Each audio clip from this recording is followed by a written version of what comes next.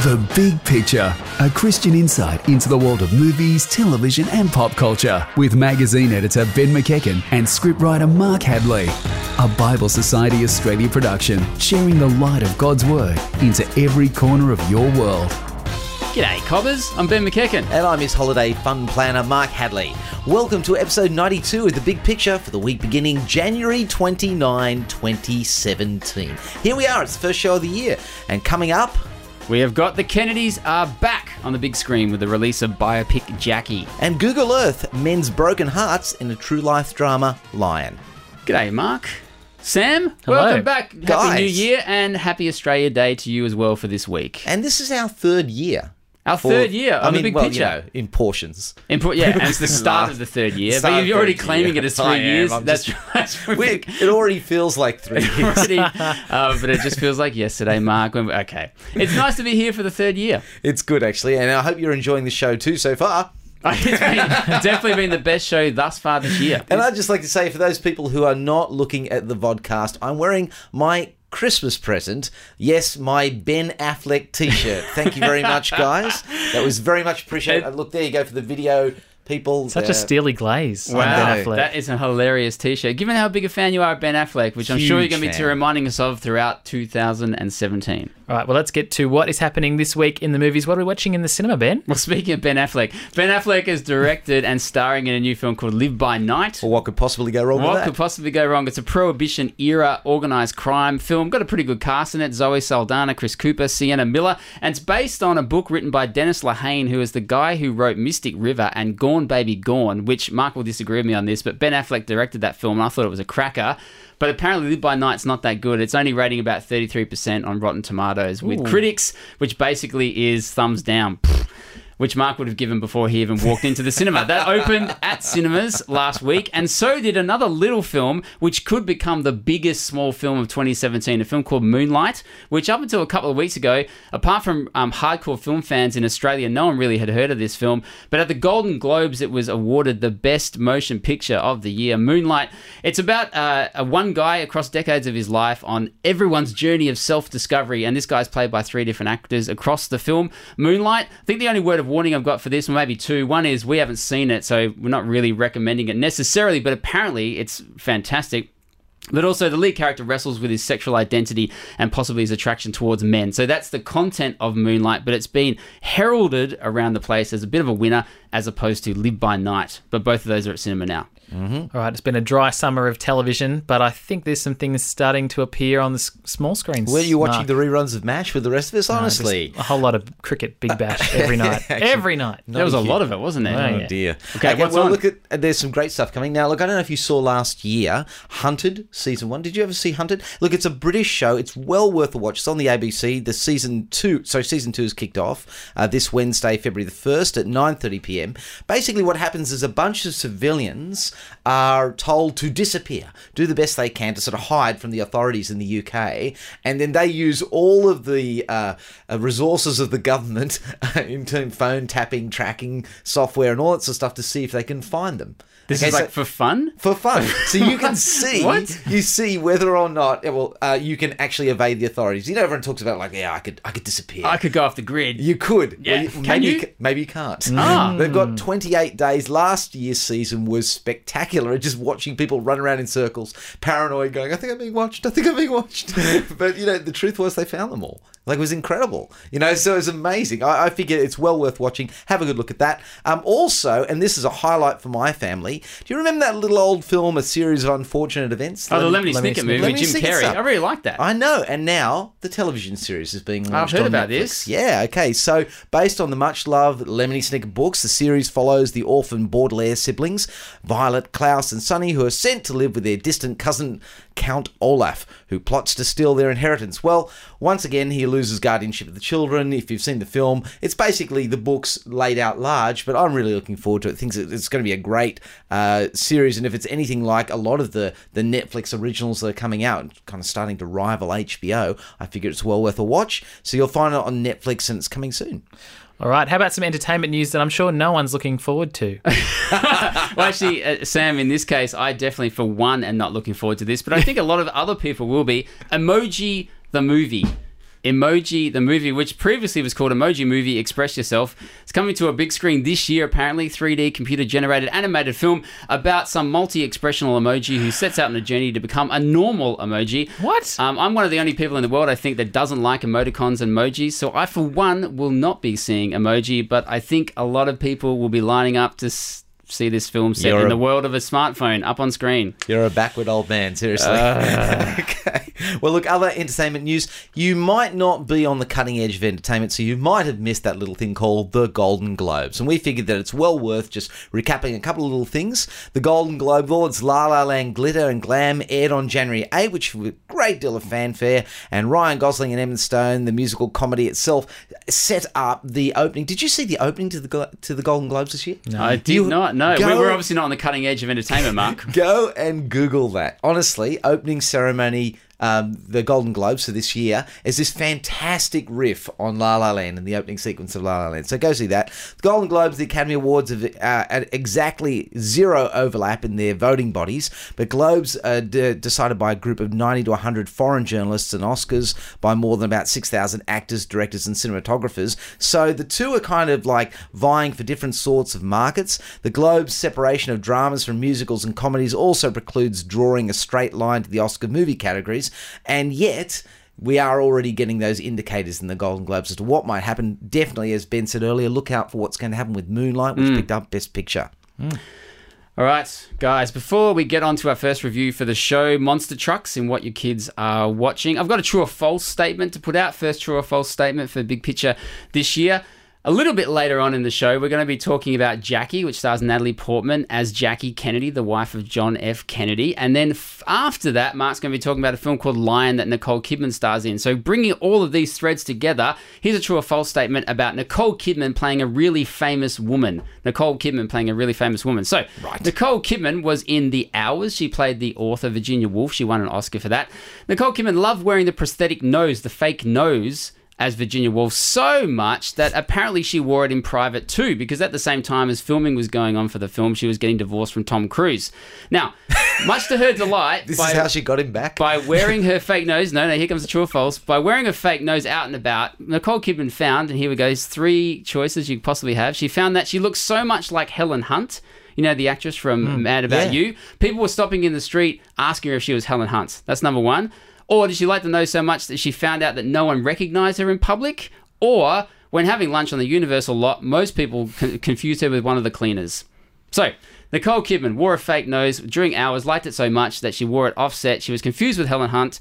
No one recognised her at all, or she was mistaken for a cleaner. I'm going to go see. I don't know. I'm going to think that one through. You will find out after we talk about this. All right. Well, kids' movies have been delivering playful storylines built around inanimate objects for quite some time now. Think of Cars, Planes, Cars 2, Planes, Fire and Rescue. So Cars and Planes. And basically. Cars 3 next year as well. So you think you'd know what you're in for when you see marketing for a film called Monster Trucks, and you'd actually be wrong. This latest offering for the youngest members of your family is more about subterranean life forms than cars come to life, and how being a responsible member of your family has its limits. There's something going on here. I don't even know how to begin to explain. Take a look. He likes hiding in my truck. This thing is awesome and it's smart. It is an engine for my truck. Isn't that right, Creech? You named him Creech. Think you can keep up with me? You got it! You see that? Show off!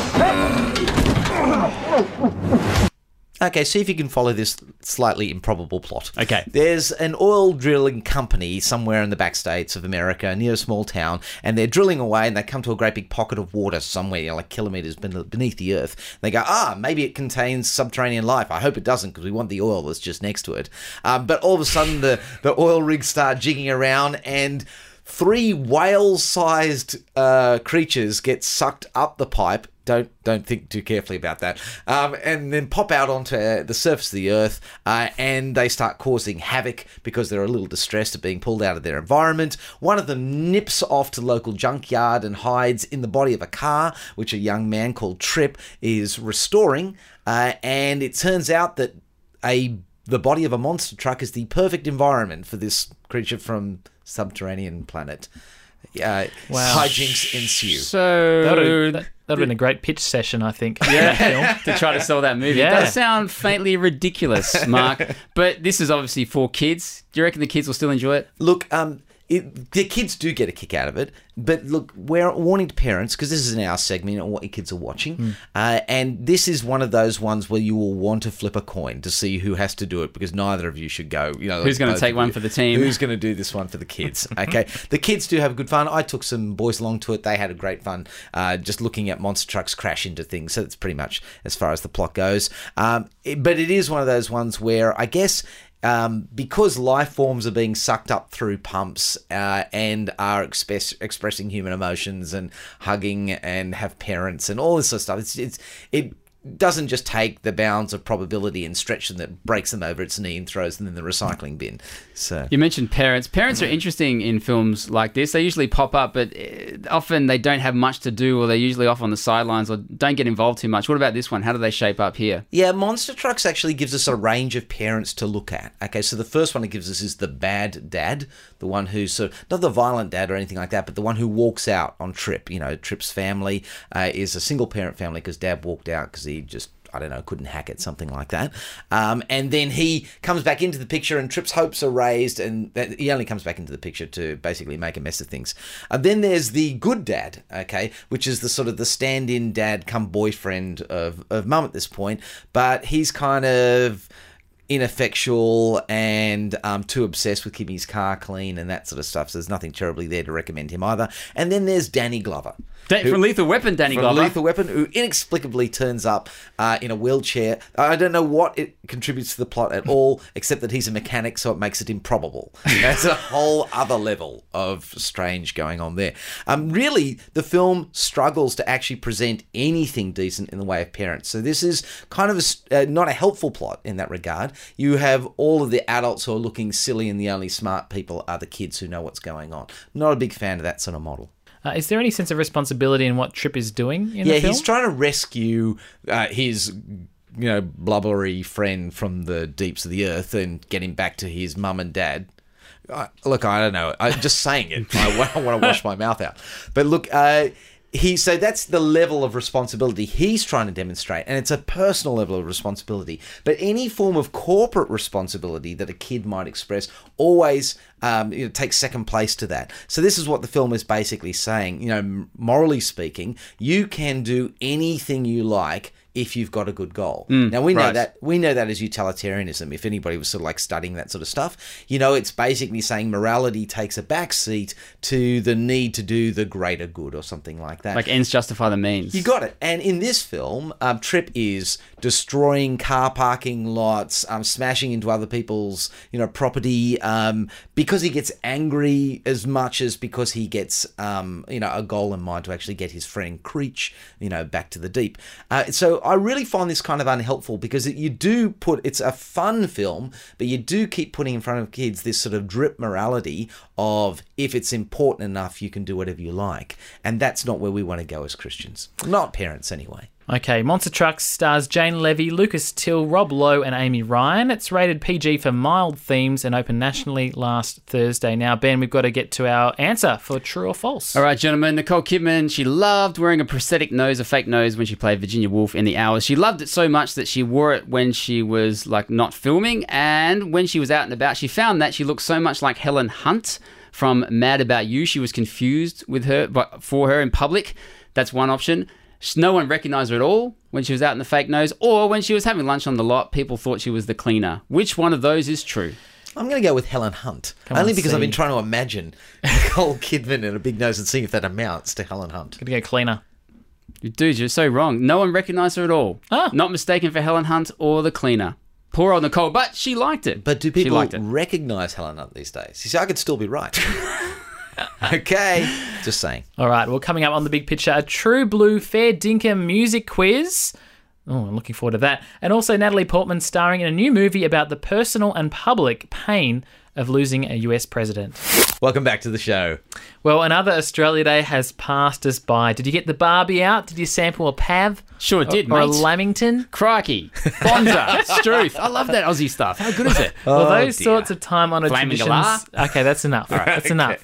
Too much Aussie. Those sort of time-honoured traditions got us thinking about Australia's contribution to the world of music, in particular, music in film. So for our first soundtrack segment of the year, we thought we'd have an Australia Day-themed quiz. Okay, so this is what I've got in mind. That instead of just playing some Australian songs, I mean, anyone can do that on Australia Day. I'm sure we've probably had it up to the ears by now. What about those that appeared in film? So I'm going to play some songs, and you guys are going to guess what films they turned up in. How's that? All right. Let's do number one. How can you see looking through those tears? Don't you know you Well, the songs Live It Up, Mental as Anything. Mental as Anything. What movie is it from? Now, are these movies Australian or international? If I was to give that away, that would be half the quiz. Would it? Strain your mind. I can't picture what this is from, like the late 80s, I think, the song, but I cannot picture what movie this was used in. Sam.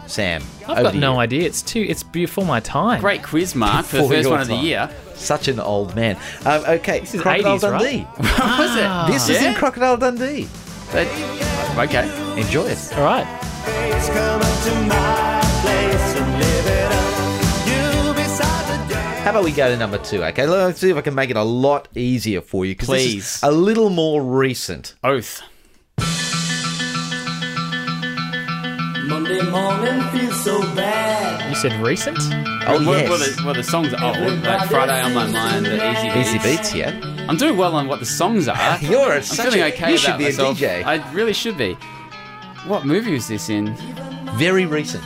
You reviewed it, I don't know, just towards the end of the year. Ooh. And you loved it. Might it feature a canine of a certain colour? I think it does. Oh, really? Yeah. True Blue Red Dog. True Blue, Red Dog. Red Dog, True Blue. What? Had Friday on My I Mind. didn't really like that. I know, I was kidding. Yeah, thank you. You're welcome. Thanks for reminding me. Anyway, the song's good. Okay, thank you. Let's hear a bit of it. Yeah, let's get rid of it. Yeah, and now let's talk about actually a film I'm sure you'll like, and if you don't, you need to be slapped around a fair bit. Okay, try this one. So, this is a classic Australian film. I'm going to give you a few clues. How about Brian Brown? Okay, I'm going to talk about King's Cross, and of course, possibly one of the greatest young actors of Australia's recent generations, Heath Ledger. And you didn't even need to give me as many clues on this one, Mark, because I'm actually starting to get what this low-line bass rumble is. It's a Powderfinger song. I can't remember what the title is, but it's from Two Hands, the film you're talking about that Heath Ledger starred in alongside Brian Brown about King's Cross gangsters. It's These Days. These days by Powderfinger, yeah. This is such a great song. Great movie, too. And it's like one of those great examples where an Australian song was perfectly married to the topic itself. So, I feel like it's a brilliant piece of musical conjunction. Shall we hear some of it? Yeah. Yeah. It's slipping right through my hand. These days turned out nothing like I had planned. There you go, gentlemen. 3 songs, 3 Australian films, and you are at least 1/3 Australian, by my reckoning.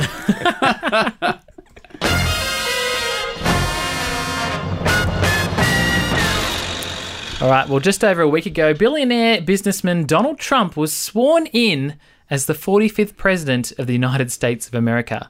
How Trump or his high-profile predecessor Barack Obama will be remembered remains to be seen, but one of their predecessors, John F. Kennedy, made an enormous impact. New biopic Jackie takes a look at the immediate impact of Kennedy's assassination, especially upon his wife, and what those left behind try to leave behind. People need their history. They need to know that real men actually lived here.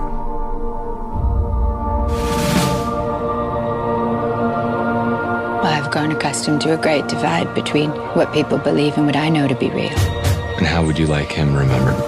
There should be more horses, more soldiers. Why are you doing this, Mrs. Kennedy? There's more crying, more cameras. This is making us look like barbarians. What's wrong with you? You don't have to do this. I will march with Jack. Alone if necessary. I'm not the First Lady anymore. In 1963, gentlemen, John F. Kennedy, the then president of America, was assassinated in Dallas, and Jackie focuses on the sort of week to 2 weeks after that, particularly upon his wife, Jackie, played by Natalie Portman.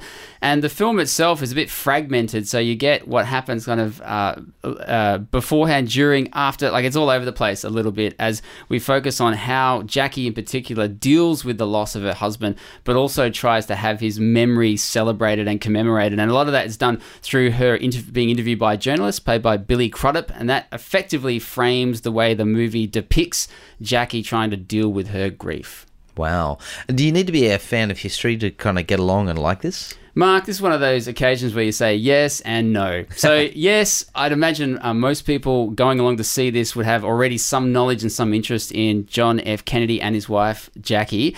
But no, because it's a movie, and there'd be plenty of people like myself who get their history from movies, and I learn loads of things from movies. Hopefully they're not lying to me. But although I understand that this one plays a little bit fast and loose with the truth. I'd just like to point out The Lord of the Rings is not a historical film. But for those like me who don't necessarily know a lot about plenty of topics that turn up in movies, you'll be enticed along in this particular project, I think because of Natalie Portman's performance, which already is being talked up. It was a bit of a shock that she didn't win at the Golden Globes. A French actress, Isabelle Huppert, won Best Actress for a film called Elle, but Natalie Portman is going to go strong at the Oscars, might possibly win for her performance here. So a lot of people are going to be going along for Natalie Portman. Well, this is possibly one of the most tragic events of the 20th century. I mean, it rocked the world. I mean, people of that generation know where they were when JFK was killed. So is it depressing to watch? Yeah, it is, gents. It's a depressing biopic. Well, it's hardly not going to be, is it, given the subject matter of it? This is from a director, a Chilean director, a director from Chile called Pablo Larraín, who's made a great film. I think he's tried to make a biopic that's slightly different, and the slight difference in it comes from everything from the way the film's constructed, so it is very fragmented across time. It takes a little bit to get your head around where exactly are we and why are people talking about things in this particular way. Also, everything from the music score to the look of the film, the score is fantastic, but it's very unsettling and very glum. And so as a result, you get kind of enveloped in this world of grief, and then particularly through the like focus upon Jackie, played by Natalie Portman. Initially, I found Portman's performance a little bit over the top. The way she speaks, the way she dresses, the way she acts is obviously very much like Jackie Kennedy if you go back and watch footage of Jackie Kennedy. But the performance is so affected, I found it a little bit distracting. But the longer it goes along, the more Portman kind of sinks into it, and you get really quite captivated, I think, by watching a woman unravel in public and also in private about this amazing, shocking event that just, traumatized the world effectively. But she's at the epicenter of it, trying to work out how she deals with not just her own personal pain, but then also how she's going to uphold her husband in public as well. And then throughout the film, you get her discussions with Billy Crudup, the journalist, and she's trying to do everything from manipulate his questions and his presentation of truth to being frank and honest. And she also has some sort of confessional scenes with a priest played by John Hurt. All of these things wrapping up into a very depressing, very kind of overwhelming portrait of grief, but a pretty excellent portrait nonetheless. This is looking back on history. What does Jackie tell us about how we'd like to be remembered? I reckon Jackie, in one word, is about legacy. There is so much in this film about how JFK is going to be remembered, commemorated. Jackie is obsessed with particularly getting a funeral for her husband, a funeral procession like Abraham Lincoln, one of the most famous American presidents, like he had. Like, she pretty much wants to have exactly the same one done because she believes her husband is on the same level as Abraham Lincoln, and yet still readily admits that he wasn't perfect and that she's effectively trying to make a saint out of a man while still admitting that he wasn't one. So the film, I think, really raises these huge questions about what is important to us. What are we working for? How do we actually want to be remembered? And it's a good question then to challenge yourself with as you watch this lady deal with grief. You think about, how would I want to live my life so that people will actually remember me, rather than, as Jackie demonstrates, kind of trying to create a myth about someone or a legend about someone deliberately so that you can have their memory put forward in a particular way. Maybe try to live your life in that particular way rather than someone constructing a legacy afterwards. All right, well, Jackie stars Natalie Portman, Billy Crudup. Crudup, is that how you say Crudup? Sure. Let's just say crud up. Yeah. Peter Sarsgaard and John Hurt. It is now showing at a movie house near you and is rated MA 15+ for scenes of injury detail. And I'm sure that's obviously graphic images of the there's some pretty assassination. confronting images of JFK's dead body after the assassination. Whew. Well, actually, if you want to talk about all the sorts of things that you could experience or learn from that particular film, good place to do it would be over at our Facebook page.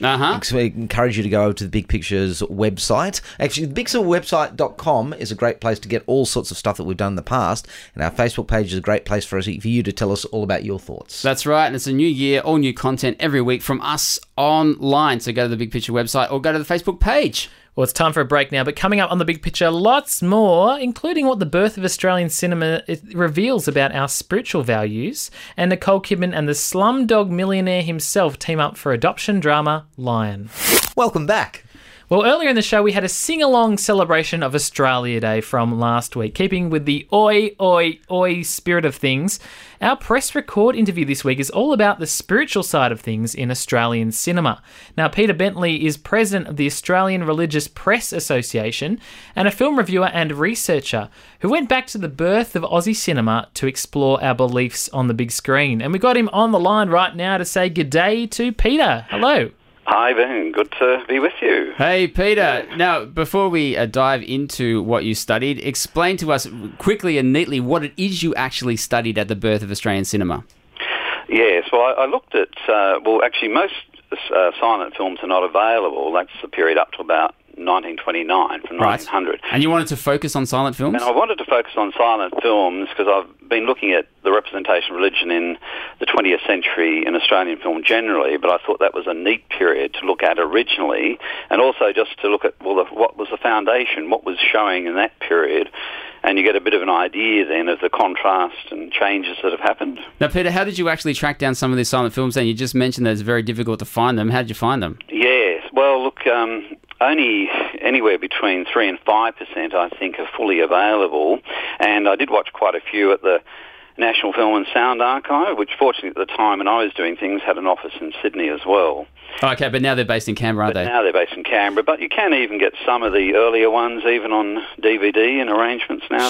Sure. Now, Peter, why did you want to do this? Why did you want to go back to the birth of Australian cinema and look at religion, particularly in Australian films? Yes, well, it's part of my overall interest because I just can't help to watch any film or TV without looking at the religious dimensions of them nowadays. And they may be overt or they may be not overt, but I think people would realise that really you can't watch virtually any example of television nowadays which doesn't have some sort of form of religious character or emphasis in some ways. And it helps people to understand that rather than thinking they're marginal characters. Many times they're often very integral. Now, Peter, I'm going to get back to the modern day, but before we do, what are some of the notable discoveries that you found when you went back into silent films? Well, I think the silent film era really reflected the fact that in the institutional church was the institution of the time. So when you were going to... As in like the dominant institution across society? Church, yeah. So it was really, if you were going to show religion in that period, it was going to be Christianity, and it was going to be the major faiths at the time, major denominations like Anglican and Catholic. And they were usually going to be using those figures in an institutional way. So they would be doing the things you would expect them to be doing. Burying people, like arranging the funerals, marrying people, because 97% of marriages were conducted with a church rite in that period, like in the early 20th century. So you'd expect them to do those institutional things, and that's really what they were doing. There's also a bit of an example, I guess, of sectarianism as well still in those days, because there were still the issues of Catholicism versus other faiths as well. Right. Yes, yeah. And so, Peter, now moving more towards the modern day, out of some of those things that you discovered when you're looking at religion in silent films, the birth of Australian cinema, moving forward then across, the last century of Australian movies, did you find that what you noticed in those early films carried on through Australian cinema for, let's just say the past decade? Yeah, look, the past 100 years? Look, I think the changes have been, because as you probably know too, there weren't very many films from a certain period until the new wave of Australian cinema started in the 70s yes. as well.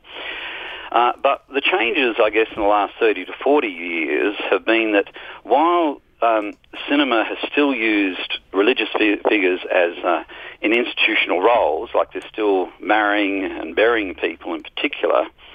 There's also been the introduction of what I call the fanatic or crazy religious figure. That's often been something that has appeared as well, where people, they want to have someone who's a little bit mad. So that's a little bit of a theme. Yes, I think the other themes too is that sectarianism, of course, is virtually gone nowadays. And people don't worry about those issues at all. You know, they're not of interest. And the other thing would be the emergence of blasphemy, in a way, because in the silent period, blasphemy was still, a crime. So, yes. But of course now, virtually anything goes and anything can be said. So the way you can speak about God and Jesus. Speak about God and religion and all those sort of things. There's some big changes there. Look, Peter, thank you very much for joining us on The Big Picture this Australia Day week to give us your insights in the spiritual, the religious content as has been found in Australian cinema for the past 100 years. Thanks very much, Peter. Good to be with you, Ben. Thanks. Bye.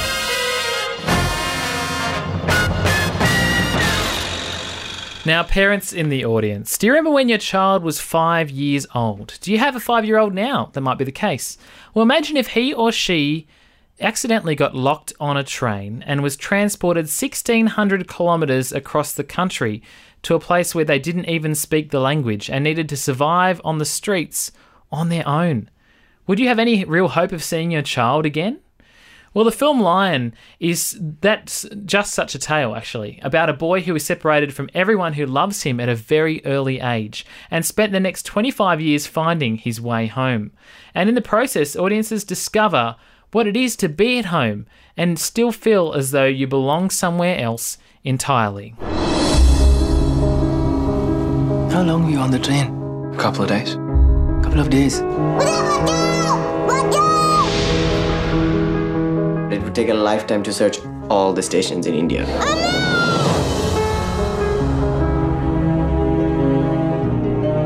Do you have any idea what it's like? How every day my real brother screams my name. I always thought that I could keep this family together. I need you, Saru. What if you do find home and they're not even there? And you just keep searching?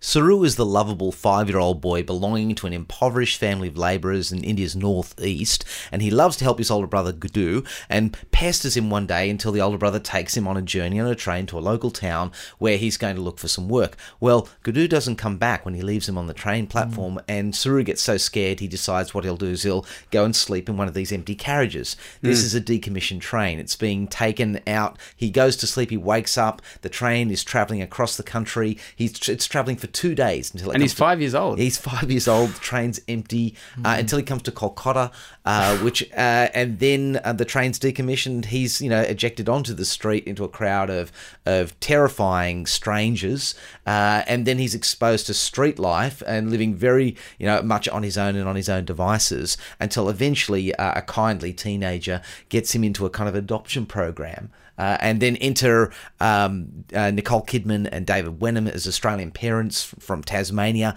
who adopt him, and the story goes on. I mean, that's only like half of it. Then Dev Patel becomes the adult Saru who eventually uses Google Earth to find his way back home. Now, I'm not spoiling much here on account of the fact it's actually quite a well-known story, but that doesn't take away from the emotional impact of this harrowing tale. Because this is well-known because this is the true story. Yeah, isn't this is. So Saru Briley is a guy who came from Tasmania, or who grew up in Tasmania, and he wrote a book, Long Way Home, about him using Google Earth to find out where he actually came from, originally, because he had no memory. Even though he was ethnically Indian, he had no real memory of where he came from because of the adoption process. Now, Dev Patel loves the true life stories. He's the guy best known still for Slumdog Millionaire. Yeah, isn't he, true, Dev Patel? true.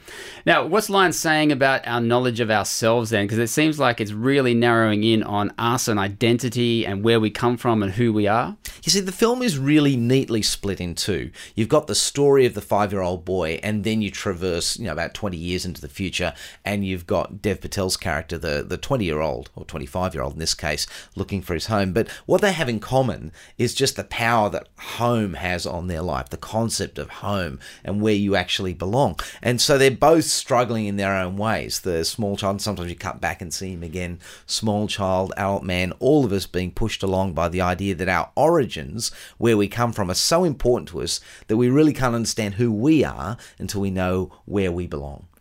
Seems like home is pretty central to this whole story of Lion. Did it make you think about your own home, what it means to you, Mark? Yeah, not in the way you'd think, though. I mean, this is the weird thing, because I guess it kind of throws you back on your own childhood memories. But what I really thought about as I was thinking of this is the sense of longing. There's this real magnetic feeling, in Dev, who doesn't really know what he's actually longing for, the adult Saru. He's at home. He's in an upwardly mobile sort of home in Tasmania. He's got everything he really needs. He's got a job. He's studying. So it's not as if he's in deprivation, and yet he's still longing for something. Something's missing. Yeah, and weirdly, even though I grew up in quite a stable family background too, I recognise that longing, not because I was adopted or anything like that, but because there is that strange sense in us sometimes where we feel like there's somewhere else we should be. And I didn't really understand that until I actually read something by C.S. Lewis. Lewis wrote this: "If we find ourselves with a desire that nothing in this world can satisfy, the most probable explanation is that we were made for another world." And he was talking about heaven. And I realized that at a sort of, I guess, a teenage age, that what I was longing for was something I hadn't experienced, but I inherently knew was part of me.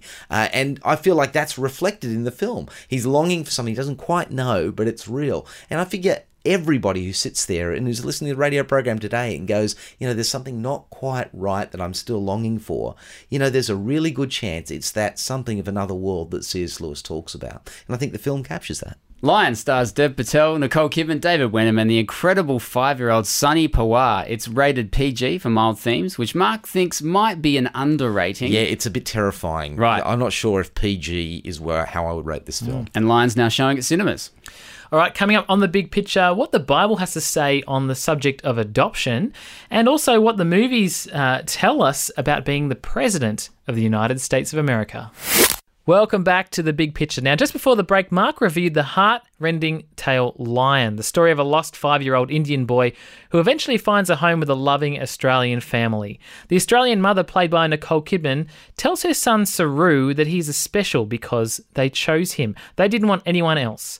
That sort of adoption, that choice, is at the heart of the gospel story. So we thought it fitting to ask Big Picture regular and Bible Society CEO Greg Clarke what the Bible has to say about adoption. Romans 8 says, "It is not the children of the flesh who are children of God, but the children of the promise who are counted as offspring." Well, the struggle for identity is a tough one. And anyone who's been adopted would probably say they have one of the hardest gigs.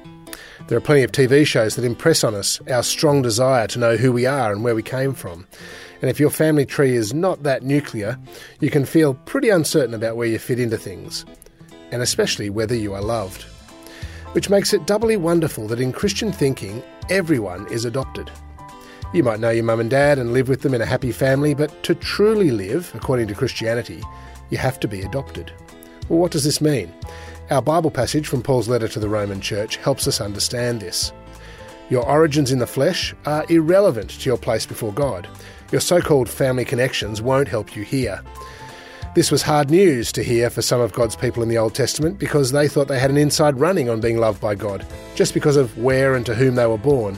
But no, God made a promise that all people groups in all the earth could come to him as sons and daughters. Well, when people tell me that Christianity is too conservative, I tend to giggle because the Christian message breaks down all sorts of barriers that other religions, and indeed secularism, keep firmly in place. It's very radical because it says whether you are male or female, black or white, Jewish, Arabic, Asian, Aboriginal or European, makes no difference before God. You have no advantage nor disadvantage. Each of us has to come to God through his promises. Promises like that anyone who confesses their sin and turns to him in faith and humility will be considered his son or daughter.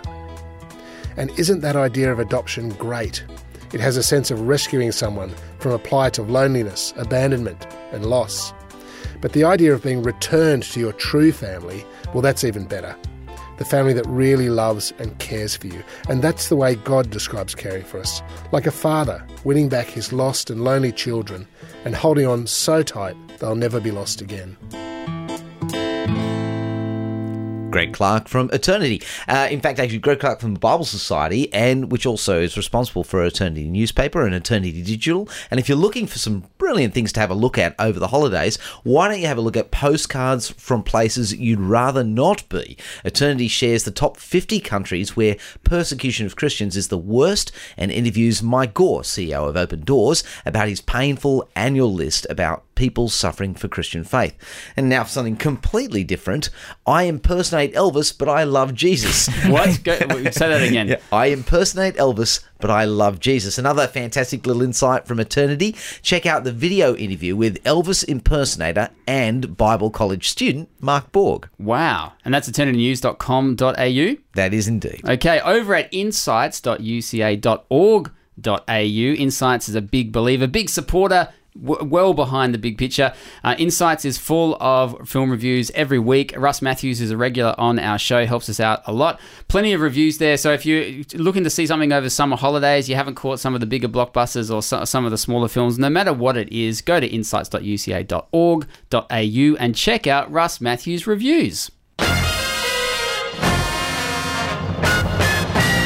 It's been a long summer, gents. I've been waiting a long time for this. Welcome back, Sam. Another top five back for 2017. I don't know what you did with yourself when you didn't have top fives every week in your life, Sam. Obviously, you went through the back episodes. Obviously, you went back all through. What show are we up to? 92? 93? Yeah, I had a few to catch up on. So, and they were great, I'm sure, of course. All of them. All of them. You just spent like one day listing the top fives. That was the best day of your life, Sam. That's right. But we have another top five today to kick off the year. Let's add to it, Sam. In honour of the newest president of the United States, Donald Trump.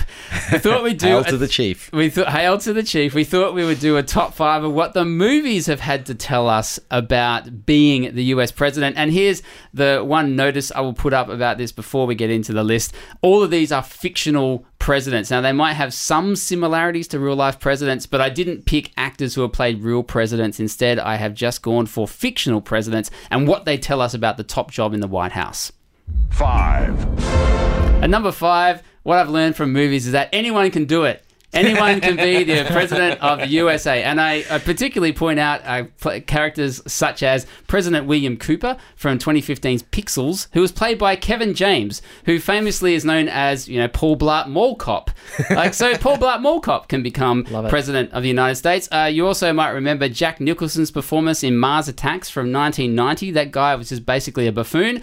And Leslie Nielsen from The Naked Gun played the President of the United States in Scary Movie 3 and 4. Really? And 4. That's right. Because he was a 2-term president. In this category, I couldn't really narrow it down to find one person who symbolised best that anyone can do it. So I just thought I'd go pick off a bunch of names, including this great performance by Terry Crews in Idiocracy back in 2006, where he played President Dwayne Elizondo Mountain Dew Herbert Camacho.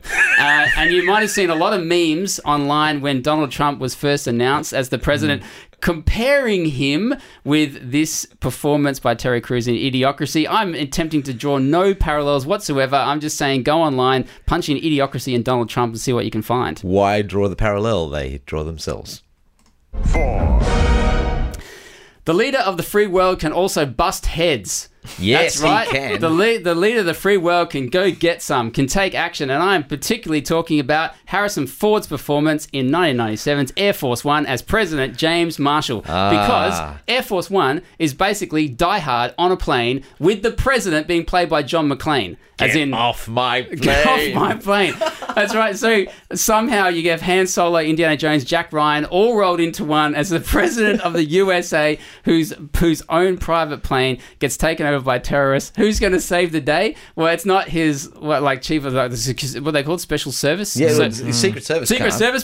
They're a bunch of clowns. Well, they're basically in the dining room. I don't know what they're doing, playing cards or something like that. Or something. Who's going to save the day? It's the president hiding in the bowels of the plane somewhere. He's going to pop up and stop terrorists from taking over his plane. What a great guy. A special shout out goes to Samuel L. Jackson in a film called Big Game a few years ago, which is about him as the president of the USA crash landing in Finland, and a young Finnish boy helps him fight off a bunch of terrorists who are chasing him around Finland. So it's like him and a 10-year-old Finnish boy going and getting some, but not as much getting some as Air Force One and Harrison Ford's performance. Didn't the real president himself, our most recent elected Trump, threaten to knock the lights out of Bernie Sanders? I mean, isn't that a prerequisite then of being president? I don't know for sure, but I'm going to say probably he said that. Yeah, he said a lot of things. That was probably one of them. One of the many things. 3. Speaking of saying words, stirring words is often what the movies have shown me about American presidents, and one that comes to mind very strongly is President Thomas J. Whitmore, Bill Pullman in Independence Day from 1996. Because when you're looking for a leader, you're often looking for a leader in really desperate times, and when those desperate times are a massive alien invasion coming from outer space and who's going to save the day, you want some guy to get up who can actually talk the talk. Now, whether he can walk the walk is another thing, but the fact that he can talk the talk is a great thing, and a lot of people, I think, will remember that big speech that Bill Pullman, Thomas J. Whitmore gives. We will not go quietly into the night. We will not vanish without a fight. We're going to live on. We're going to survive. Today we celebrate our Independence Day. Bam! Is it only me, or is it disturbing that that's probably more remembered than 407 years ago? You know what I'm saying? Like real presidential speeches. Ask that's not right. what you can do for your country. You know, it's... That's right. Barack Obama's see you later speech the other week got talked up. I think that's what they call it, the see you later speech. He got talked up a bit by the people. You know, he did nicely, a bit of rhetoric, like he had some personal stuff and some big global themes, etc. But come on, he should have just ripped off what Thomas J. Whitmore said in 1996's Independence Day, and we would have all been applauding. 2. This is a pessimistic one, gentlemen. What I've learned from the movies about being the American president is that the best liar wins. The best liar wins. Controversial. Primary Colors from 1998. This actually could have been filed under Anyone Can Do It, because somehow John Travolta became the president, or was on the way to becoming the president of the United States. He's playing a Governor Jack Stanton in this film, which is based loosely, read very closely, on Bill Clinton's first presidential campaign in 1992. It was written by a guy who, under the a shroud of secrecy that was eventually revealed as a close aide to Bill Clinton. That's what Primary Colors, the novel, was based on. And Clinton was actually in the White House when Primary Colors came out in 1998. This character of Governor Jack Stanton's a believer in the power of the people to decide, but he's also a bloke who's going to do anything to win, and he will manipulate the masses to the point of concealing his womanizing and other sort of dastardly deeds that are going on behind the scenes. A little bit House of Cards. I don't think it's quite as atrocious as Kevin Spacey's character in House of Cards, but definitely shows that you can lie to the people, lie to their faces, and they might just eat it up, and you might be able to get the top job. So that's in at number 2. But number 1? From pessimism to optimism. To a guy who has integrity and is so likable and became so popular that people in real life wanted to vote for him to be in the White House. I'm talking about Jed Bartlett. Martin Sheen played him in The West Wing on TV, 1999, 2006. I know this list is the movies taught me what I can do about being American president, but come on. Like, The West Wing and Jed Bartlett, Martin Sheen's character, has become such a dominant force in pop culture as the American president. He's basically obliterated every other president that's been played on screen, and it's basically just all about Jed Bartlett. I actually voted for Jed Bartlett in the last 3 Australian elections. So I feel like, honestly, you know, if you can't have what you want, let people know, and that's how you do it. We're not endorsing that behaviour. No, we are not. This West Wing was written by Aaron Sorkin, who also had a go at writing about the American president years earlier in The American President, the film that Michael Douglas starred in. And he played a very similar character, President Andrew Shepard, to Jed Bartlett. But Jed Bartlett in The West Wing across like 7 seasons was able to really expand upon some of the ideas that Aaron Sorkin would like to put into the White House. So, and he was a really stark contrast, Jed Bartlett, with George W. Bush at the time, who was a real president. So you got this slightly liberal and progressive president in Jed Bartlett, yet he's really patriotic and hugely popular. He knows his staff members intimately, but he runs the whole country. He's witty and he's casual and he wears polo shirts, but he also can run the free world. That's the kind of guy that a lot of people wanted in the White House. He also attends church every Sunday. He quotes scripture, and at least in my church, he is the most used sermon illustration by my pastor. So at number one on what the movie/TV have taught me about being the American president is Jed Bartlett, because you can have integrity and be likable, and the people will want you to rule the world. Kundu is in the midst of a civil war. No, it's not. It's in the midst of a one-sided slaughtering of an entire people. Both the Secretary General of the United Nations and the Vatican have pleaded with President Nazili for a ceasefire, and both the UN and the Holy Father have struck out, to the peril of 115,000 Indouye men, women, and God knows children, particularly the boys. Who will soon be men and will rise The up. heads of Ghana, Nigeria, and Zaire have similarly been set packing.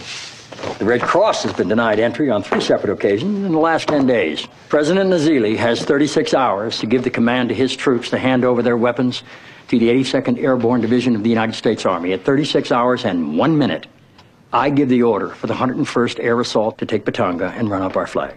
Well, with that, we reach the end of our first edition of 2017 of The Big Picture. It's been a lot of fun, though. And next week, we're going to continue the fun. Because coming up, Matthew McConaughey, he's going to turn in a 94-carat performance in gold. 94 We'll explain that more next week. Also, we take a professional look at issues raised by the Golden Globe's best film, Moonlight. And M. Night Shyamalan is back with his latest thriller, Split. And I'll be back next week, and I will still remain Ben McKecken. And I'll still be Mark Hadley. See you then. The Big Picture is a Bible Society Australia production, sharing the light of God's Word into every corner of your world.